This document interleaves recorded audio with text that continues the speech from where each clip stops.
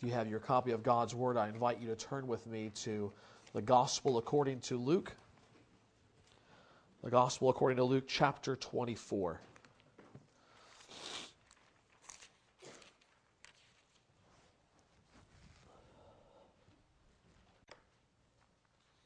Though the Apostle Paul holds the record for having written the most books of the New Testament, Luke holds the record for writing the most words.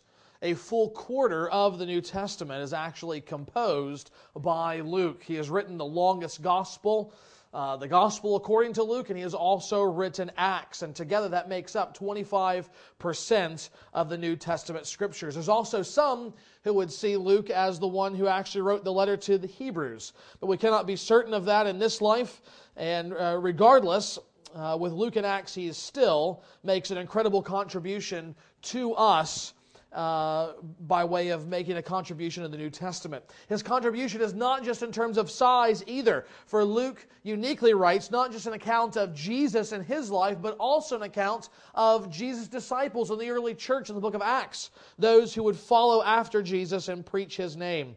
And in Luke and in Acts, what you really have are parts 1 and 2 of a 2-volume work. He is really writing so that those two works may be read together. And this is why, in the course of preaching book by book through the Bible, we went from Matthew to Mark to John, and now back to Luke, so that we could see Luke and Acts together as they are meant to be written. And from the very beginning, Luke tells us specifically why he has set out to write his gospel the way that he has. In the first 4 verses, there's an introduction of sorts, where Luke says, "Inasmuch as many have undertaken to compile a narrative of the things that have been accomplished among us, just as those who from the beginning were eyewitnesses and ministers of the word have delivered them to us, it seemed good to me also, having followed all things closely for some time past, to write an orderly account for you, most excellent Theophilus, that you may have certainty concerning the things that you have been taught." Luke is writing specifically to a man named Theophilus, and based on the form of address most excellent, which we see elsewhere being used of a governing official, we believe Theophilus was probably a wealthy man of some importance. Theophilus was also a Gentile who had been taught about Christ and had believed. Yet we know from Acts there existed much tension in the early church about whether or not those coming from a Gentile background were in fact full recipients of the promises made to Israel for the salvation of their souls. And Luke is writing to Theophilus and others like him to bring certainty in their minds to the things that they had been taught and the things that they had in fact believed about Christ. He is writing to help assure them, yes, all of what you have believed is in fact true, not least of which the full inclusion of people like you, not Jews, into the promises of God.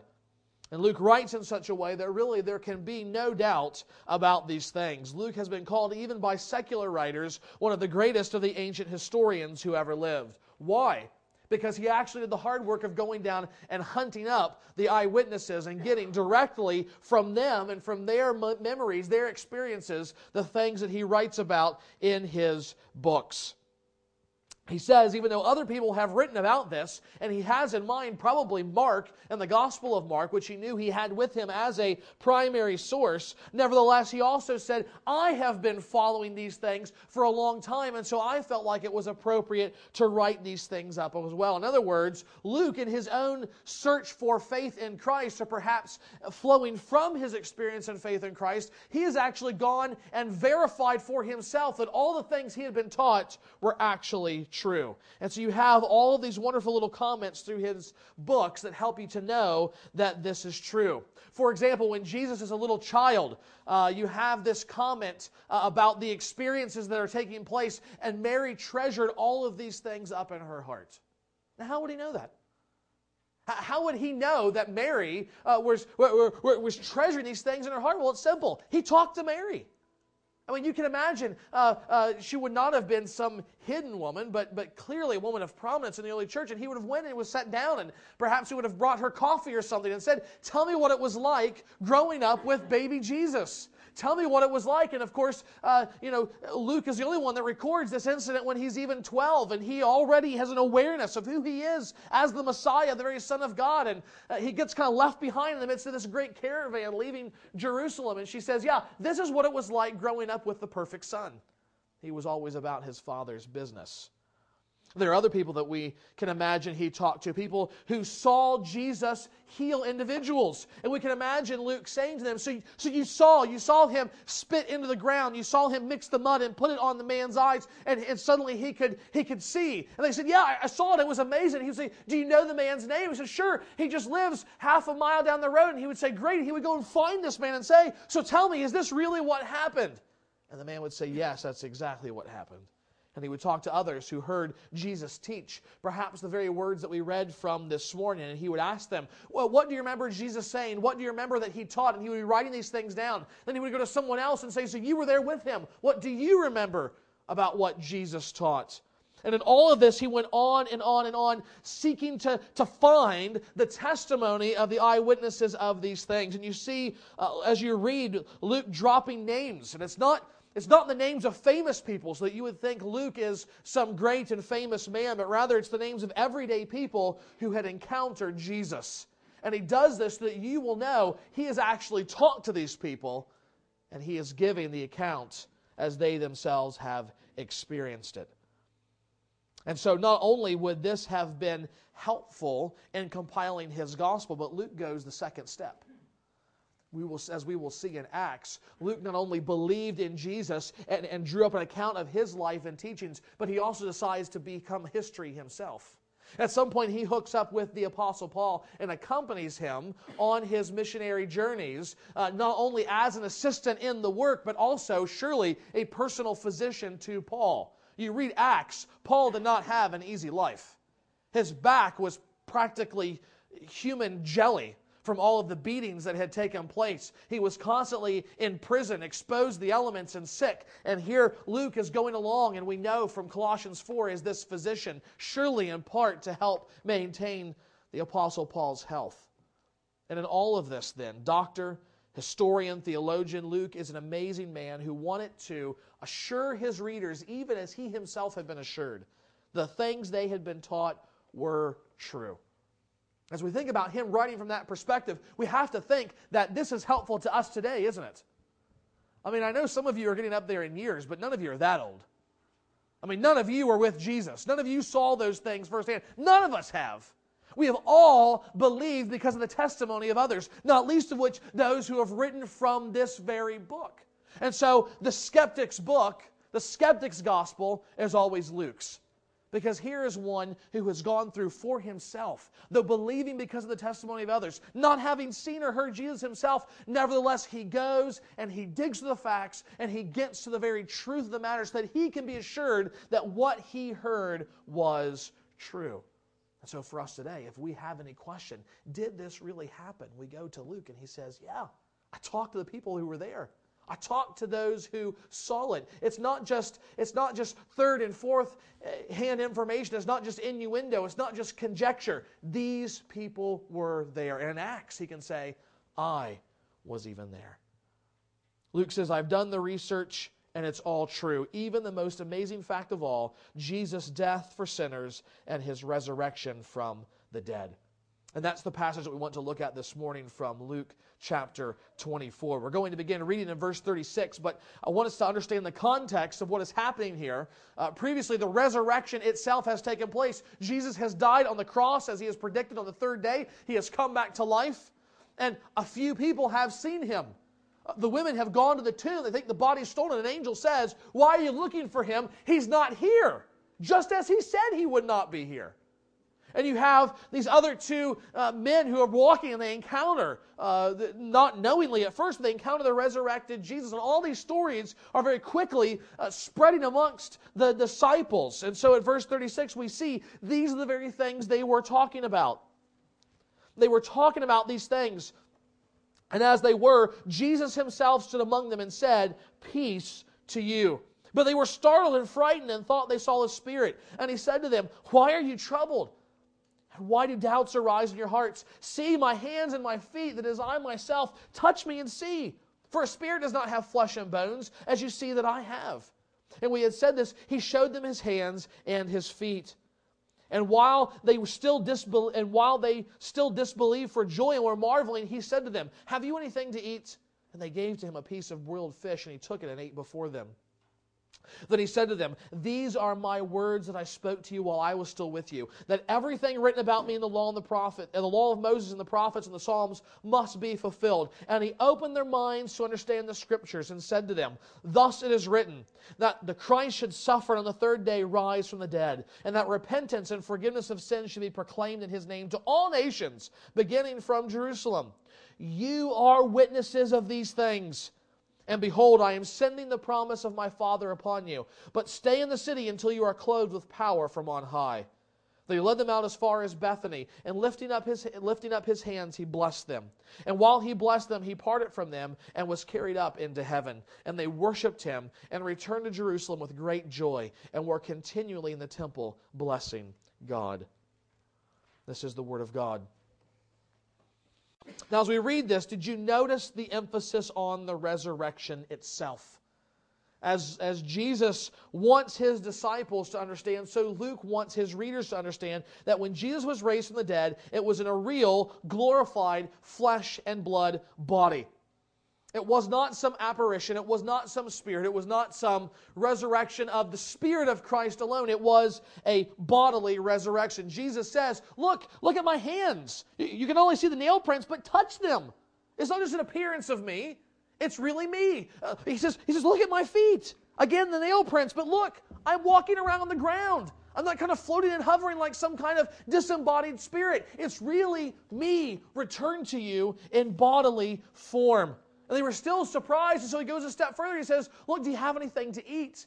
They said, well, we've got this broiled fish here. And he takes a bite and he eats it. And of course, you know what they're thinking. They're waiting for it just to drop through his mouth because he's not real. But it doesn't happen. He actually eats the food. He ingests it into his body. And he says, don't doubt. Take joy. Just as I said, I am alive again forevermore. He is a real physical person eating real physical food. He is Jesus raised from the dead. And just like the rest of the apostles, the New Testament writers, Luke wants to show that truth, that reality has massive implications, not just for the lives of his people, but for the entirety of history and the world. A few weeks ago, I was listening to a debate online between two professing Christians. One named Adrian Warnock, who runs a very popular Christian blog. He is a friend theologically, and I would encourage you to Google him and check him out. The other was a professor of theology in England, one who would not be considered a friend theologically. And they were discussing the resurrection of Christ because Adrian has actually written a book called Raised with Christ, The Resurrection and Why It Matters Today, or something along those lines. And in the course of this debate, the professor said that there's actually very little evidence in the New Testament to suggest Jesus was physically raised from the dead, and even if there were, it's not important for Christians to believe that. Of course, Adrian Warnock, in a very forthright and yet loving British way, said that, my dear friend, I doubt that you're a Christian. I doubt for your salvation. And of course, the man was aghast at that. And he's like, He said, we can't be so primitive as to think that there's any one core set of beliefs someone must have in order to be considered a Christian. But isn't that the very thing the Bible teaches? I mean, doesn't Paul very explicitly say in 1 Corinthians 15 that this is of first importance, that Jesus died according to the Scriptures for sins and he was raised on the third day? Paul says if you don't believe that, then you're not a Christian. And Luke would believe the same thing. All of what that professor believed, all of what contemporary beliefs today would stand contrary to everything we see in the Bible, not just with Paul and Jude and Peter, Jesus himself, but also what Luke wants to make clear, and that is this: there are certain beliefs that must be held if we are to legitimately see ourselves as God's people, as Christians. And all of those things are wrapped up in not just the cross, but the bodily resurrection of Christ. In fact, all of Luke's Gospels or all of Luke's gospel, just like the rest of the gospels, really are moving towards the cross, resurrection, and for Luke, the only one who tells us of it, the ascension of the Lord Jesus Christ back to heaven. It's from this reality of the resurrection that we see three central truths about who Christ is and the assurance we can have about His work and the implications it has for our lives. And it's those three things that we want to see this morning. First, we see this. Jesus is the sovereign Lord who fulfills God's plan. Jesus is the sovereign Lord who fulfills God's plan. One of the major themes that we find, and you would find if you read through Luke's gospel, and I would encourage you to do that. Sometimes we get this idea that the Scriptures, we've got to go slow, and we've got to think meditatively, and we've got to draw out from every verse great scriptural truths for our lives. And there's certainly a place for that kind of reading. But sometimes we just need to sit down and read the story. We just need to get the sweep of what Luke is telling us. And in the time it would take you to watch a 2-hour movie, you can sit and read through the Gospel of Luke and get a story that is more captivating and more relevant for your life than anything playing on Netflix or in the theater right now. Just sit down and read through Luke. Or take 15 minutes for a few days, or 30 minutes for a few days, and read through it. And what you will see is this focus on the necessity of Jesus coming to fulfill all that God was wanting to do. Now, if you've been here for the other talks on the Gospels, you know really this has been a theme in all of them, hasn't it? Wanting to demonstrate in different ways that Jesus has come to fulfill all that God was planning to do, all that He was promising. Different from Matthew, you remember, who takes all of the key places and people and events of the Old Testament and showing how Jesus typologically, that is almost as shadow and reality, brings to fulfillment those things. Luke is much more direct. He's writing to a Gentile audience. He's not as nuanced. And you find angels, you find prophets, you find Jesus Himself saying, this is happening in order to fulfill God's plan. This is happening in order to fulfill God's plan. This is happening in order to fulfill God's plan. You see Him quoting directly from the Old Testament. Here is the prophecy, and Jesus fulfilled it. And He is wanting to show in every way, clearly, Jesus is the focus of God's plan. And now, Jesus says, if you didn't get it, if after 3 years of living with me and listening to me and hearing the Scriptures read in light of me, you still don't get it, let me make it clear for you.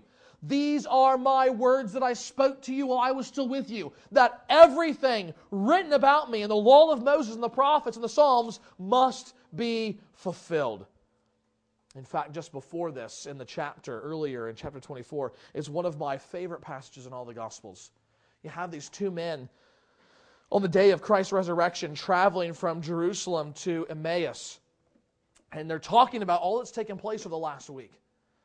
The culmination of Jesus' life and ministry. And suddenly there is this man, this other traveler walking along with him. It's Christ resurrected, but they don't recognize Him. And he says, you guys are really in a pretty intense conversation here. What are you talking about? And the one man, again, Luke has tracked down and tells us his name is Cleopas. He says, kind of aghast at Jesus, what's the matter with you? Where have you been? You had your head in a hole in the ground? Are you like the only person in Jerusalem who doesn't know what we're talking about here? There's this guy named Jesus, and He came and He did mighty things with the power of God, and He taught mighty things from the Word of God, and we thought He was the Redeemer. Even now, all of this takes place on the third day. Think about what He's saying there. These are not just casual people going around in Jerusalem. Here are people that actually heard Jesus teach. They saw the miracles they did. They even know something was going to happen on the third day, and yet they can still not bring themselves to believe Jesus has actually been raised from the dead. So monumentous was such an event. And yet Jesus Himself suddenly reveals that He is the Christ to them. And He says, are you so foolish and slow of heart not to believe what I told you? Is it not so from the beginning of the Old Testament to the end that the Christ must suffer and die and be raised back to life? It says, in beginning with Moses and all the prophets, Jesus interpreted to them in all the Scriptures the things concerning Himself. Can you just imagine that Bible study? I mean, seriously, Jesus himself, from memory, starting at the creation of the world to the final prophetic word in Malachi about the prophecy of John the Baptist coming to him, explaining, and this part points to me this way, and this part points to me this way, and this part points to me that way. I mean, if I had a time machine, that's like stop 2 on the trip, okay? The morning of the resurrection, it would be the first one. And maybe in the new heavens and the new earth, we'll get to go through that again with the risen Christ. And yet, even then, this is how we should read the Scriptures. With these Christ-centered glasses, as it were, that help us to see that all of these laws and all of the plans and intentions, all of the saving movement of God is focused in Christ's work on the cross and through His resurrection. He is, as it were, the Everest of the Scriptures. He is the high point to which everything is either pointing up towards or flowing down from. Specifically, He is at the center of God's plan as the sovereign Lord, bringing together all of these things, not just caught up in the events as they happen, but determining that they will happen the way God desires. All of that is focused on His work and the salvation of sinners. And this is the second thing that we see from these verses, the second great truth that flows from Jesus' death and resurrection, and that is this: Jesus is the risen Lord who brings salvation to sinners. Jesus is the risen Lord who brings salvation to sinners. In chapter 19, Jesus is clear. He says of Himself, the Son of Man came to seek and save the lost. The question is, how did He do that? How is it possible for Jesus to seek and save the lost? He tells us here in verses 46 to 47, "Thus it is written that the Christ should suffer and on the third day rise from the dead, and that repentance and forgiveness of sins should be proclaimed in His name to all nations, beginning from Jerusalem." It's in the cross and resurrection that salvation is made possible. And Luke, like the rest of the New Testament, helps us to understand that on the cross, Jesus stood in place of sinners, bearing the judgment of God in their place. Jesus' death was a substitution, the perfect man for imperfect people. More than just imperfect, for people who willfully rejected God. In rebellion and sin, they turned their back on the one who created them, the one who deserved their worship and their allegiance, and they went their own way. And though they deserved hell and damnation forever under God's righteous and just hand, in love and mercy, God sent Christ to save us from ourselves and the wrath that we brought upon us. The Bible is clear that it's in believing in Jesus' name, trusting Him to be the one who makes us right with God, and not anything that we can do in and of ourselves, that we can have forgiveness with God the Father. Therefore, Jesus says, His name must be proclaimed. And notice that proclamation of His name begins in Jerusalem with the Jewish people. It begins with the people of promise in the Old Covenant, the very people looking for salvation through the Messiah. But it doesn't end there. He's not just a Christ, a Savior for Israel. He says it must go to all the nations. And again, this is a huge part of Luke's work, both in this gospel and in Acts. It's part of the whole reason that he is writing, which we will talk about a lot more next week, this lingering suspicion of the Gentiles among the Jewish Christians. Were they the full recipients of the gospel of God? And you have to understand the reason why that was still such a cultural thing to break apart was because they had been raised to hate Gentiles. They were the enemies of God and His people. And yet now, their Messiah comes and says, it's for everybody. You lived your whole life keeping the law and trying to be faithful to God, and suddenly Christ comes and He says, don't worry about all that stuff. And these guys, who have never known anything of the promises of God, if they turn to faith in me, they are part of now the new people of God. It was hard for them to grasp. And so Luke is writing to say, look, from the beginning, this was Jesus' intention.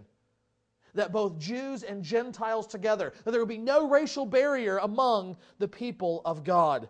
But more than that, not just ethnic barriers, Luke also shows how the gospel crosses all manner of social barriers. Again, the other Gospels talk about this, and yet it is highlighted in the Gospel of Luke. He is an expert at showing the reversal of what is to be expected from the religious community in terms of the spread of the gospel.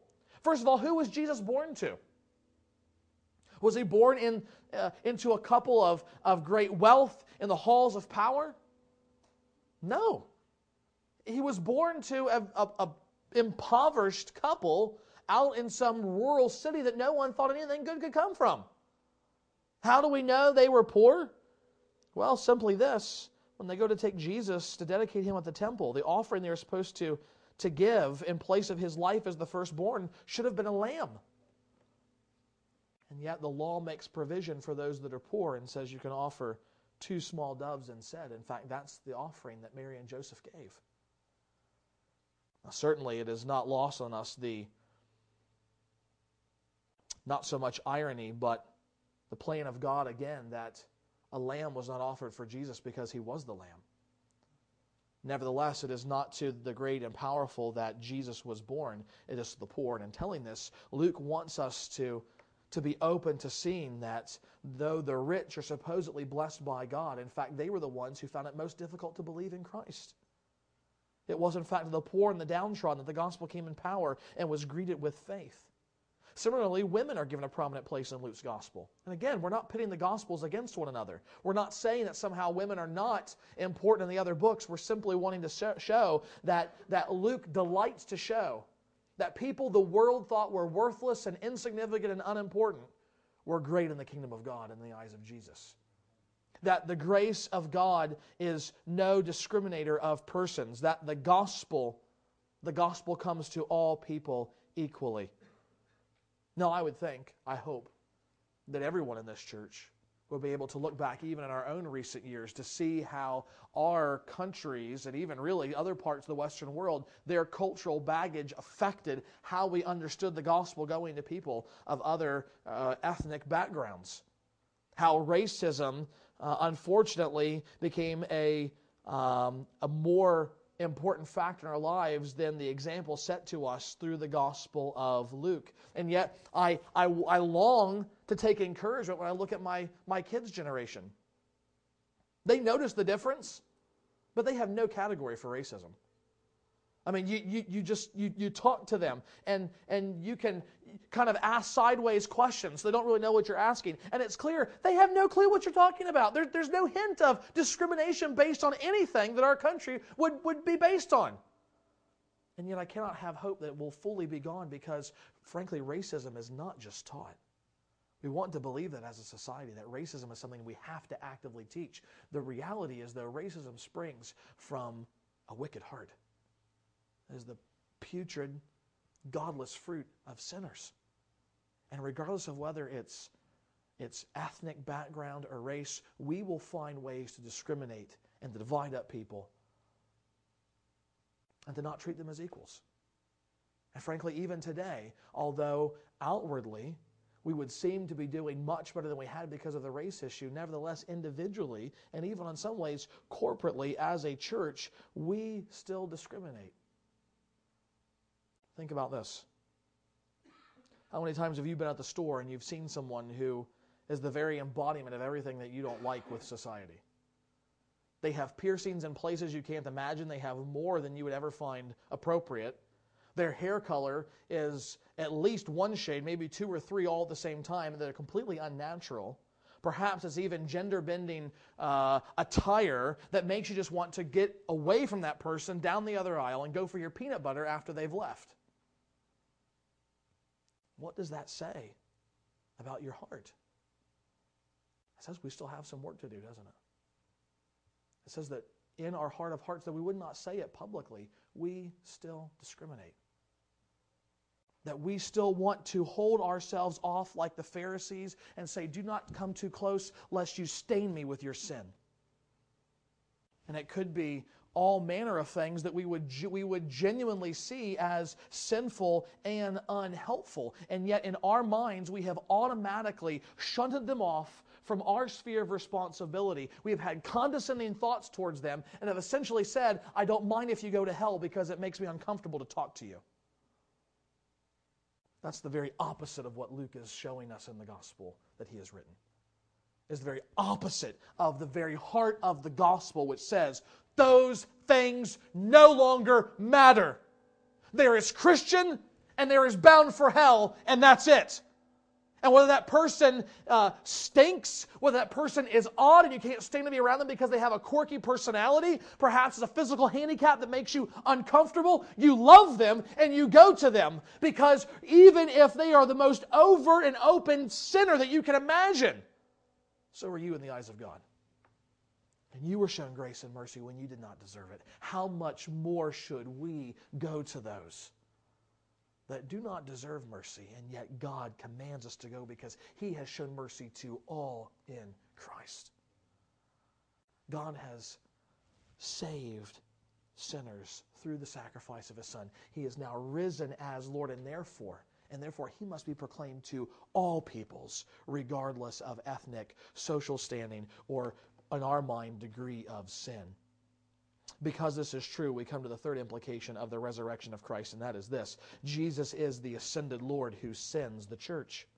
Jesus is the ascended Lord who sends His church. Jesus has just opened the disciples' minds to understand clearly how the Scriptures point to Him, and now He tells them, you are witnesses of these things. You are witnesses of these things. Have you ever talked to someone who has been an eyewitness to some great historical event? There's not many left, frankly, because it seems like a lot of the great historical events are of the past. Although we can think of some, as it's often referred to, our own day of infamy, perhaps talking to someone who was president of New York City at 9/11, perhaps someone who was overseas when the Berlin Wall fell. Those would all be momentous events. I think it was my very first mission trip. I was in, I think, a freshman in high school going down to help out after Hurricane Andrew. And it was not a formal trip. In fact, I almost wasn't even allowed to go because I was thought to be too young. It was just a hodgepodge of people that our minister of music knew. And I got to know somebody on that trip, an elderly man that I had seen around the church, and he'd been there for a long time, but all I knew was his name. In the midst of some late-night conversation, we began talking about his experiences in World War II. And I said, well, my grandfather served in the Pacific, and he told me that he served in the European theater. Specifically, he was part of the company that liberated France. More than that even, he was on Omaha Beach in the invasion of Normandy. And if that means nothing to you, those terms, perhaps you've seen that ghastly and almost unwatchable horror of war that is the first 40 minutes of Saving Private Ryan. That's what he was at and went through. And it's a whole lot different, isn't it? To read about something in history books, to watch a recreation in a movie, to hear about someone talk, than to see someone who was actually there and recount what they saw and heard and did. And with that in mind, think about what Jesus is telling the disciples here. What has He said? He said all of these events, the plans of the ages, the promises in the law and the prophets, all that God has been working towards has come to fulfillment, and you have been a part of it. You have seen it firsthand. You are eyewitnesses to the coming of the Messiah. The most important, most defining event in human history. God takes on flesh and offers Himself up willingly for sinners. All that history is about, and you disciples, you have seen this. He says, don't sit back and glory in this. Go and tell, because it must be proclaimed. It must be proclaimed. My death and resurrection must be proclaimed because it is only with repentance and belief in that truth that forgiveness of sins can come. Nevertheless, He says, do not go yet, but wait, because I am not sending you out on your own steam. I am going to send to you the promise of God the Father, the Holy Spirit Himself, who will empower you for the mission that I am sending you on. And here again we have an important theme in Luke's writings, and that is the role of the Holy Spirit Himself. Way back at the very beginning of the gospel, John prophesied that when Jesus came, He would baptize His people with the Holy Spirit. What's interesting is He who said that was Himself, we are told, full of the Holy Spirit even from conception. Can you imagine that? I mean, that presses my theological categories. And this is where you say, I can't just say, well, this means this, and you tie it up because you believe something. You got to say, what does the text say? And that's mind-boggling to me. I mean, you have one of the most amazing stories. You have Mary, the mother of Jesus, her cousin Elizabeth, 6 months pregnant with John the Baptist, the forerunner of the Messiah. And she has just been told, Mary has just been told she's going to give birth to the Messiah. And she doesn't know what to do. And she's excited and she's scared. And she runs to go see Elizabeth. And she's like, Elizabeth, Elizabeth, are you here? And Luke tells us in the womb that John the Baptist, full of the Holy Spirit, leaped to hear the voice of the mother of the Savior. That's just mind-boggling. And yet that is the power of the Spirit.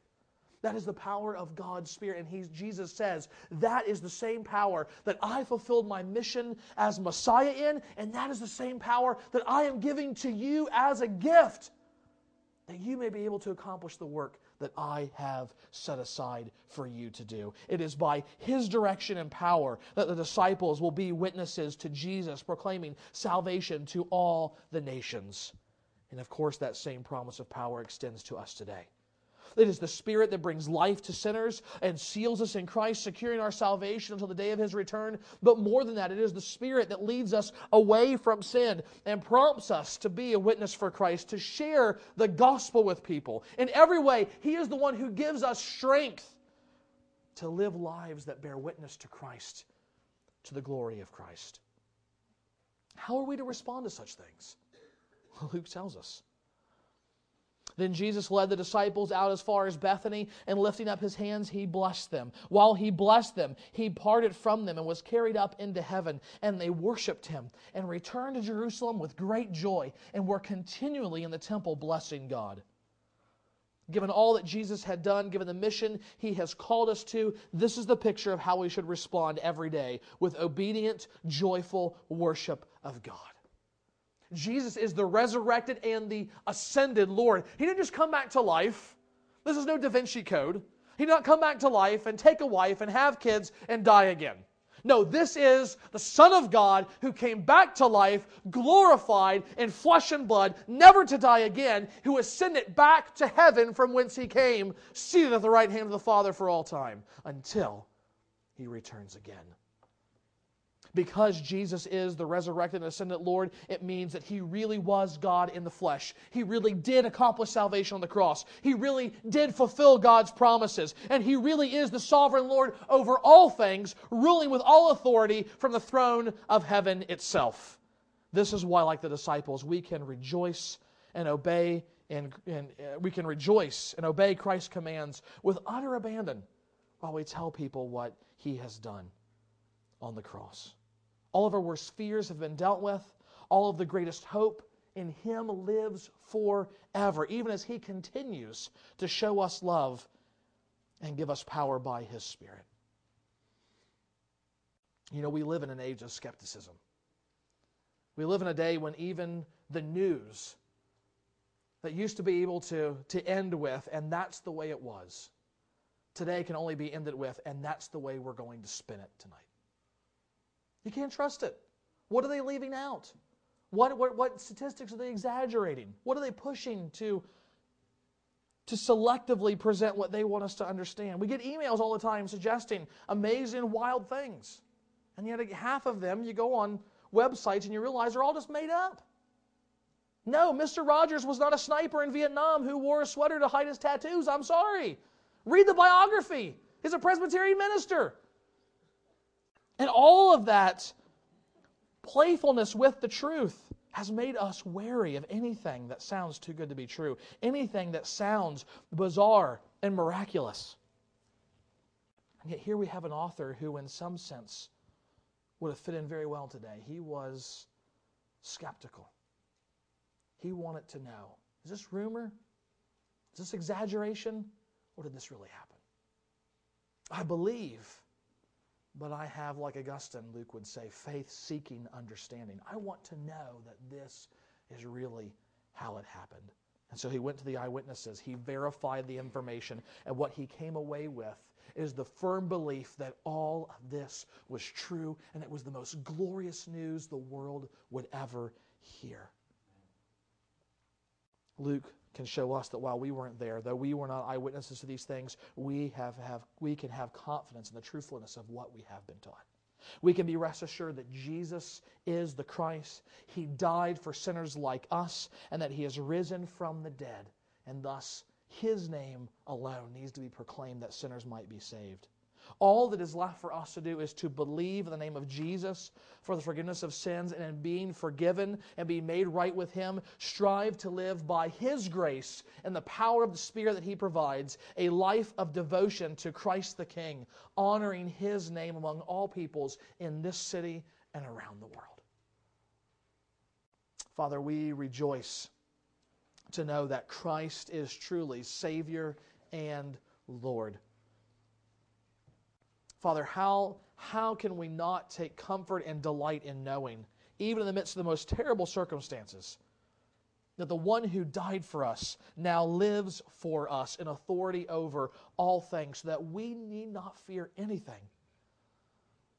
Father, we are not only thankful for the salvation You have given to us, but God, the power of Your Spirit, which You have sent into our hearts to give us freedom from sin, confidence in the words that we have believed, that we might proclaim it to others. God, in every way, might we continue in our belief and faithfulness to You, trusting in Christ alone, in whose name we pray.